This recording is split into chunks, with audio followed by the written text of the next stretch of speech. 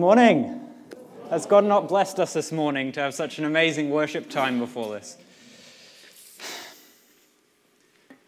This morning I'm going to talk a little bit about our youth group and what we've done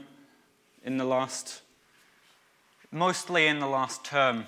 We spent a few nights going out on the streets and just sharing God's love with other people. We've explored many aspects of what an intimate and true walk with God looks like. We began this quite a while ago with Tim and McKenna, who helped with our youth group, teaching us a little bit about what just a core lesson that they learnt during their time in Africa, what our identity should be in Christ. That it's an absolutely crucial foundation for any sharing of the gospel, whether that be up here preaching or out on the streets, casually talking to people, that we need that firm foundation. As Paul told the Romans, we're those who receive such overflowing grace. But in order for a cup to overflow, it needs solid sides and a firm base. We can't overflow God's love and grace to others if we don't have Jesus set as our foundation, to be firm and never-ending.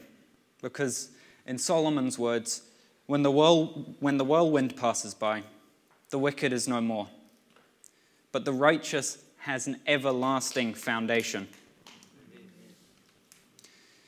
King Solomon, referred to as the wisest man in the Old Testament, referred to people who followed God as righteous or wise, and those who lived worldly lives as wicked. Some translations of Proverbs even use the term godly and ungodly rather than wise and wicked. That's the kind of relation that these words had to Solomon. He also underlines the fact that he who keeps instructions is in the way of life, but he who refuses correction goes astray, in Proverbs 10. If we're to be in the way of life with our Father, we need the everlasting foundation that is the intimate knowledge of our identity in Christ.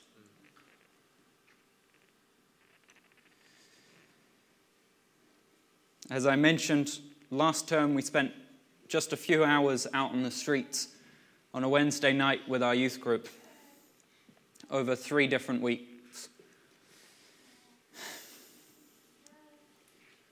In preparation for this, we learnt some diagrams, such as the 3 circles diagram you can see here, which is a simple way to explain the gospel in relation to real-life circumstances.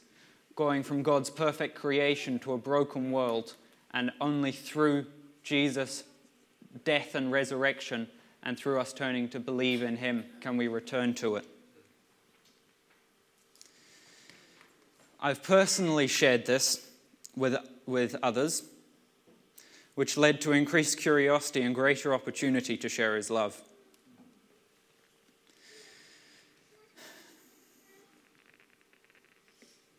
The reality of these times on the street is that there will always be a whirlwind.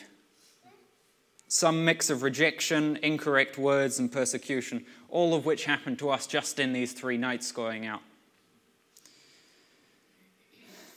Meaning that in order to do the righteous work of God, we need a strong foundation and firm footing in him.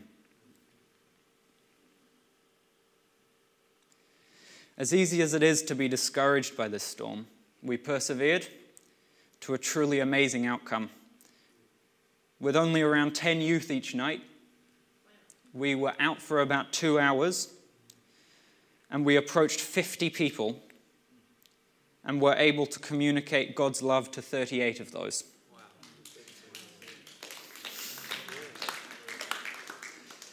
Twice we were given words from God depicting correct information about that person's life. and we saw 17 people healed.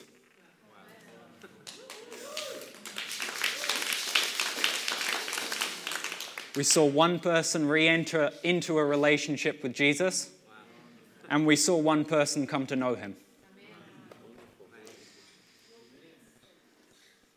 These results are living proof of God's overflowing love and grace for us, and confirmation of what Matthew recorded, that he gave them power over unclean spirits, to cast them out and to heal all kinds of sickness and all kinds of disease.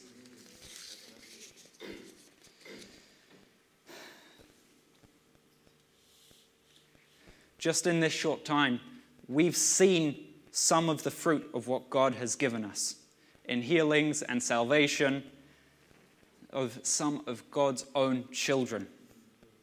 But Solomon writes of a greater outcome, that the fruit of the righteous is a tree of life, and that he who wins souls is wise. The wise or the godly that Solomon writes of are those who in the face of fear trust in God. Our discipleship, our following of him, must be a courageous and trusting walk if we wish to see the fruit of it. Now, I'm going to invite some of the other youth up to share a testimony of this time that we did spend out on the street, times when they courageously stepped out and when they courageously talked to others about a topic that can be very taboo in a lot of different situations. So first I'd like to invite Claudia up to give us a testimony to what her time was like.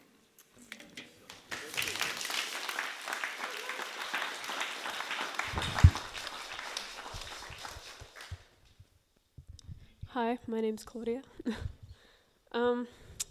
Fear is something we all face in our lifetimes, and as disciples of Christ, fear is something that many of us are faced with on our journey to bring God's kingdom down on earth.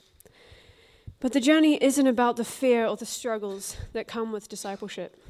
The journey is about how we conquer these fears and learn to put God before our own struggles, to put God above it all and step out in faith and love. And that brings me to this message that I actually received not too long ago. It was actually last Sunday, later in the day. I was reaching out to God and praying with a desire to be nearer to him. And then this need came over me to ask that he would make his tower taller than all other towers in my life. At that moment, I received a vivid vision in my heart of a tower, golden and brilliant, cast out among all other towers. And they were many, which were dull, grey, and made of stone. Whereas this tower was so giant, so massively tall, and sure enough, it stood at the very center of this great kingdom. Its height dwarfed the towers of stone surrounding it, and every inch of the structure shone inexhaustibly with pure white gold light as the sun. And I knew that this beautiful shining tower was made completely and utterly of his Holy Spirit. I immediately understood what it all meant. God wants his tower to be taller than all other towers in our lives. God wants his tower, or in other words, himself, to be the center, the truth, and the life of our kingdoms. We all have towers of different heights and sizes that are meant to represent some part of our lives that is not of God, but of ourselves. They are our obsession with cats, social media, our daily fitness routine, how aesthetic your meal looks right now, social media, how clean the house looks 24/7, or how much you really feel like eating a chicken sandwich, social media. But they might also behold more sincere details of our lives that we commit to on a daily basis, such as our social reputations, or perhaps even our internalized worries or fears, our insecurities and the issues we face and the challenges we try to overcome on our own.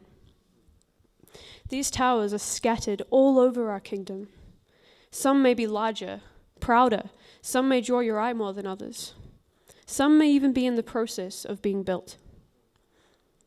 All those hundreds of hunched towers that, granted, make our kingdom look like a proper kingdom, are all symbols of the parts of our lives, of what we choose to follow in our hearts, or what we hold dearly to ourselves, that are stranded still from God's light and intimacy.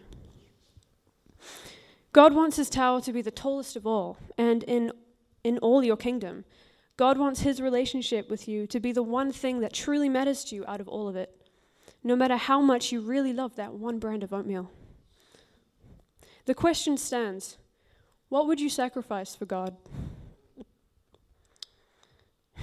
Is there anything in your life that, if God asked you to get utterly rid of, you wouldn't be able to walk away from?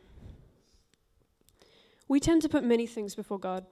We may see him for a short while, and then we see the things we're most distracted by in our lives. And like moths to the flame, we mindlessly flutter towards it. It's not the right flame. It's not the sun. And because we do this, we block ourselves off from God, because we've become so fixated on the importance of the glory of our worldly desires and affairs.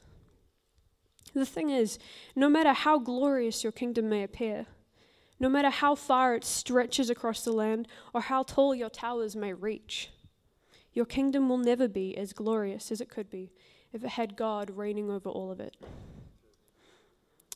So before I go, allow me just to pose a question to all of you that you'd give it just a little bit of thought. It doesn't have to be much, but just stop and ask yourselves this. How tall is your tower of God? And is it taller than your towers of stone?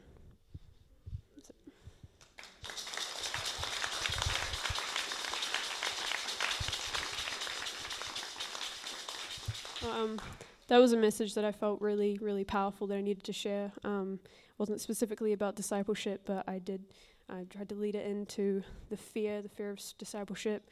There's been quite a lot of fear involved, and it's just about putting God above those fears and putting him above those struggles and everything. So yeah, over to Matthew.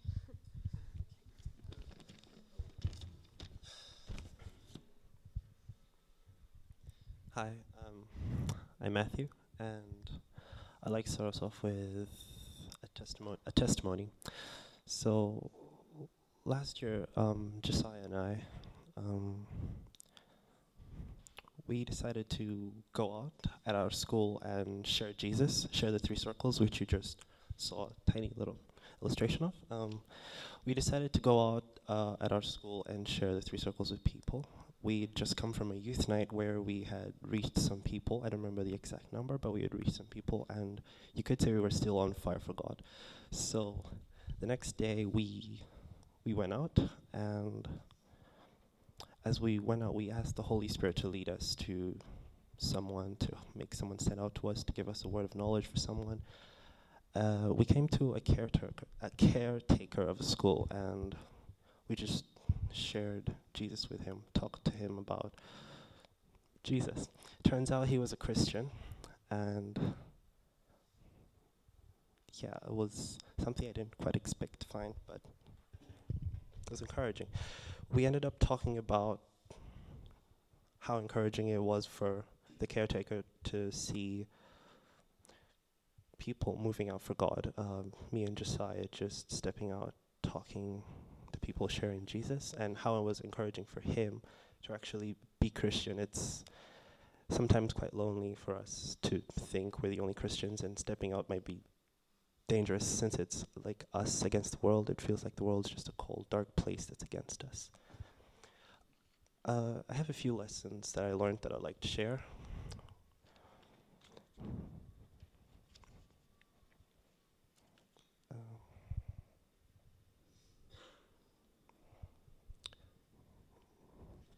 Sorry.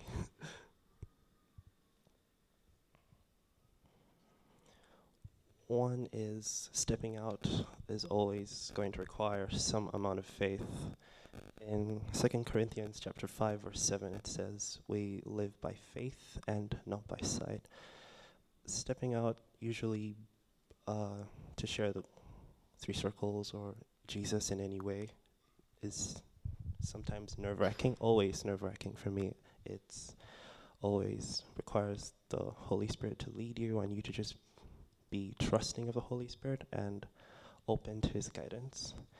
And a second thing would be stepping out, just talking about God will often be uncomfortable, and give you a bit of discomfort, and may cost you something and ask you to sacrifice your time, comfort, something. It's just how it typically is. I'd like to wrap up with a little encouragement. Deuteronomy 31:6. Be strong and courageous. Do not fear or dread of them, for it is the Lord your God who goes with you. He will not leave you or forsake you. And Romans 8:31. What shall we say about such wonderful things as these? If God is for us, who can ever be against us? Everyone is eternal. Everyone you bump shoulders with in a hallway, everyone you sit next to on a plane or a bus, everyone you meet in a cafe or walk with on a streetway. I feel it's my message today. God's calling you and encouraging you to step out, because everyone who's not a Christian is a lost brother or sister, and everyone's eternal. They're going to either heaven or hell, and I feel it's a message of encouragement for you this morning to just step out in faith and love and trust in God. Yeah.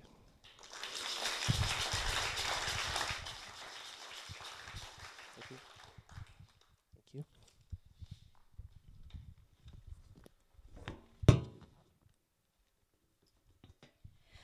Good morning. My name is Hannah.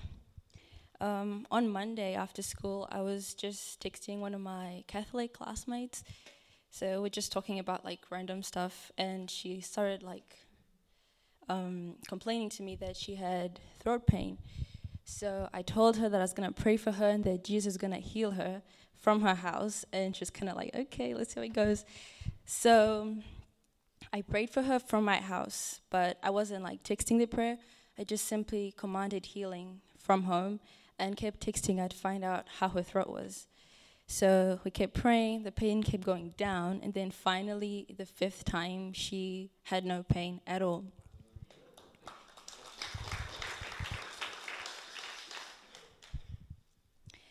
Distance healing or healing at a distance is possible and biblical. For example, Mark 7, the Syrophoenician woman's daughter gets healed by Jesus at a distance. Luke 7, the centurion's servant gets healed at a distance. In John 4, the official's son gets healed at a distance. The sick couldn't always make their way to Jesus, but at his command, from a distance, they were healed instantly. Ministering and receiving healing is our right and responsibility as Christians. In fact, we're commanded by Jesus to preach the gospel, to preach the kingdom, to heal the sick, to raise the dead, to cleanse the lepers, and to drive out demons. Distance isn't a hindrance, and it won't stop anyone from being healed.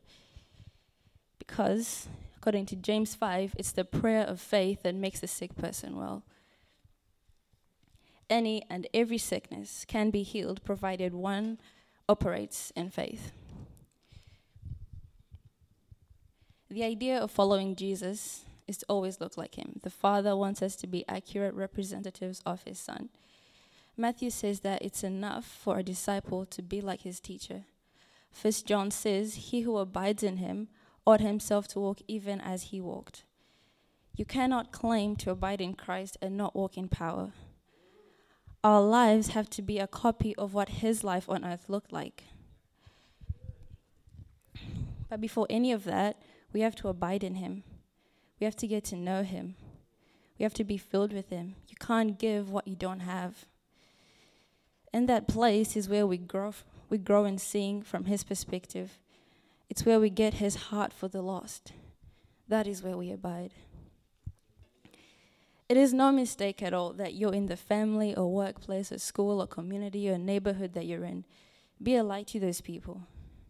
Be doers of the word and not hearers only. What you do displays what you believe. Something you could also look for is what is called like a reverse word of knowledge. It's when you hear someone complain or say they have an issue, or if you see obvious signs of someone in healing, just go for it. And just a really quick side note, it's not about, like, we're not just all about ticking boxes or getting things done. Yes, we do want to be intentional about sharing the gospel, but it never ever becomes a chore. I genuinely want to be the hands and feet of Jesus. I want to move in compassion, you know. My prayer for the body of Christ is that she'd know who she is and she'd walk in her identity, so that the Lamb who was slain receive his reward for suffering. Thank you.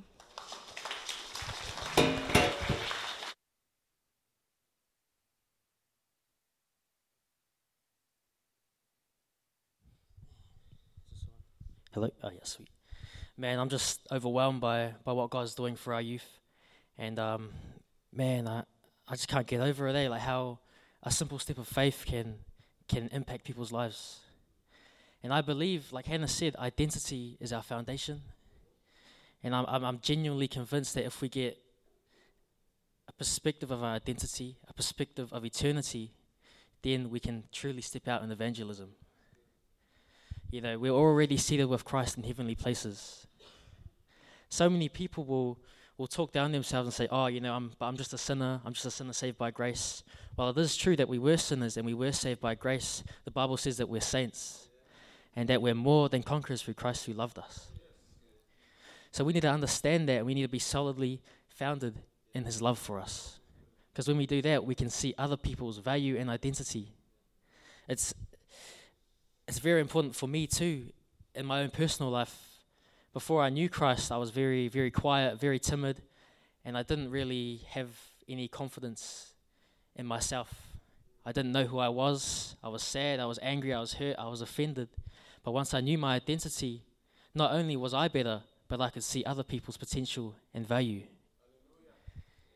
And this thing here, being disciples, they were intimate with Jesus. They knew him, they walked with him every day. And the same for us, we can know him and we can relate to him as our Father, and he wants to know us. And the cool thing about evangelism is that it doesn't come from ourselves. It doesn't come from our ability or our goodness. Actually, 2 Corinthians 3 says that our sufficiency is not of ourselves, but it comes from God. He equips us to be ministers of the gospel. This is, man, it's so simple, but we overthink it, and we believe so many lies that the enemy tells us. I know one is that, you know, but I'm not an evangelist. How I would respond is, are you a believer? Who here is a believer? I'm guessing all of you. And, you know, Mark 16 says believers will share the gospel. Believers will lay hands on the sick. So the requirement to share the gospel, are you a believer? It's as simple as that. All you need to do is believe. And we will walk in power and we'll walk in love because we know him for ourselves as our Father. Another lie that people tell themselves is, you know, oh, what if I get rejected? Yeah, you might get rejected. That's what people are like. But who cares? We need to get a glimpse of eternity. They're loved by the Father too. And even though they might not know it, even though they might not act like it, he loves them, and we need to see that. And when we see that, we can share the gospel through rejection. Who cares if they're getting rejected? You know, we're trying to protect our own ego. You know, what's the worst thing that could happen if we get rejected? Oh, you know, I might be a little embarrassed, you know, all that stuff. But what is that in regards of eternity? Those people have souls. And at any time, they could just die like that without knowing God, and that's the worst thing. We don't want people like that, and we need to understand that it's eternity right now, and that right now we can share the gospel with everyone we go to and everywhere we go. It doesn't have to be ministry. It doesn't have to be like you don't have to have a ministry. You don't have to have like a, Instagram page where people watch you and you have to share it with people. All you need to do, like I said, is be a believer. And once we do that, you can see crazy things happen. You don't have to be young. You don't have to be old. It doesn't matter as long as you're a believer. And it's true with our youth here. Our youth showed that we can share the gospel. No matter how young we are, no matter how inexperienced we are, we can actually step out and be disciples, disciple-making disciples. And it's so powerful, man. Just that reality of eternity. How many people pass away each day? I'm guessing it's in the hundreds of thousands. And how many of them pass away without knowing God? And that grieves God's heart, to see people pass away and go into eternity without Him. And I've had this real sense of urgency over the past few months to really grasp that. And it's helped me a lot, and I believe it will help the church a lot once we get a grasp of eternity, that we can be true disciples. It's called the Great Commission, not the Great Suggestion. He didn't say, oh, you might go share the gospel. It says you will share the gospel. You will pray for the sick, and you will baptize people in the name of the Father, Son, and Holy Spirit. And it's so powerful. Yeah, just before I want to wrap up, can I just get the youth to come up real quick? Just see if they have any words of knowledge. And can I also get the band to come up too, real quick? Oh, man. Yeah, it breaks my heart to see people not know God. And it breaks my heart to see the church stuck in inaction. You know, you might have fear, but the ultimate combat to fear is action. And if we don't step out, then that fear will never go. And fear wants us to stay in inaction. But the cool thing about Scripture is that perfect love casts out fear. And that once we know Him, we can walk in love, we can walk in power, and we can walk in boldness. So that's my encouragement to you guys, just to really understand that it doesn't matter who you are, how old you are, what your skin color is, what your economic situation is. Doesn't matter how smart you are, doesn't matter how rich you are. All that matters is that you're a believer and that you're a son, and He loves you so much. So I bless you guys. So what we're going to do now is just going to get into some ministry time, and if these guys have any words of knowledge, then they can share it with the church. Do you guys have anything?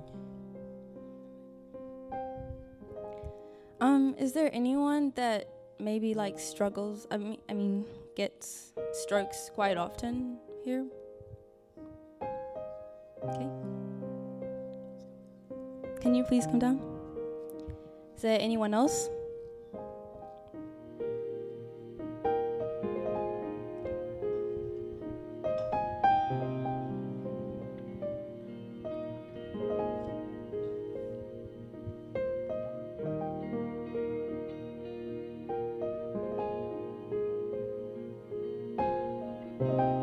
I'd just like to encourage you all as well.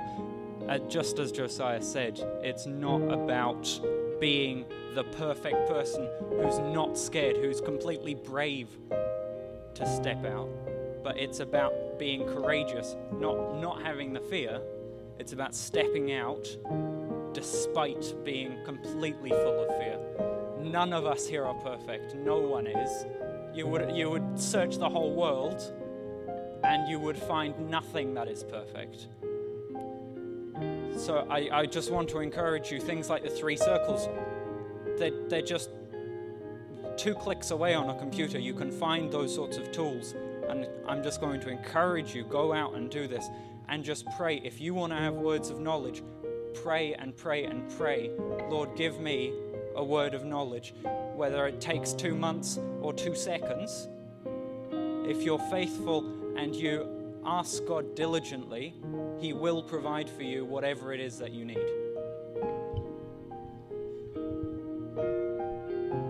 Also, if anyone else has any pain in their bodies, just come down and we'll pray for you. And also, if you don't know Jesus, He loves you so much and He wants to know you. So I encourage you, come down here, we'll pray for you, and we'll encourage you, and we'll walk with you, because He loves you. So if anyone has any pain, just come down.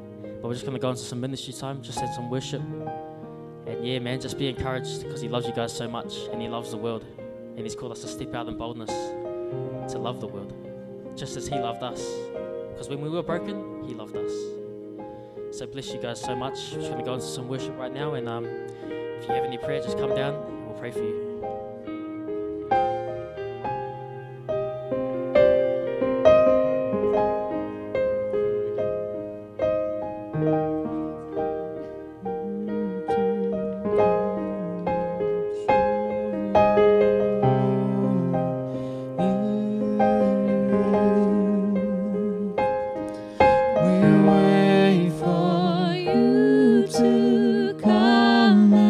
Show your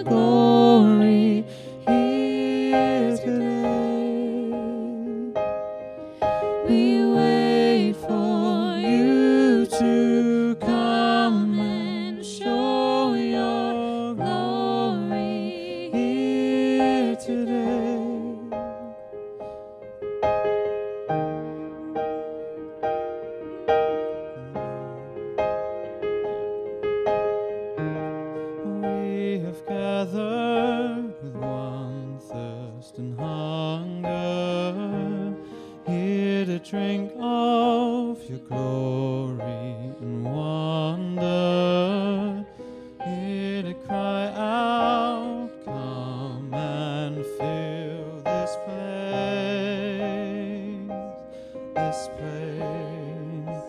come and fill this place, this space.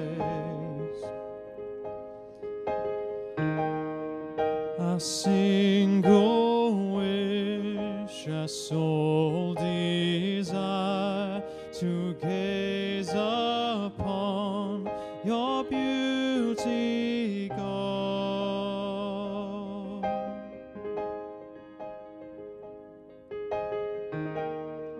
We will not rest, nor will we seek, till with our eyes your face we see.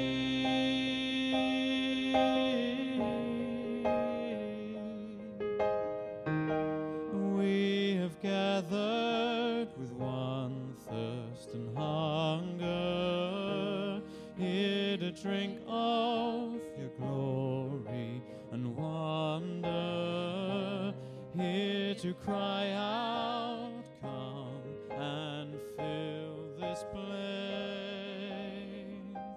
this place. Come and fill this place, this place.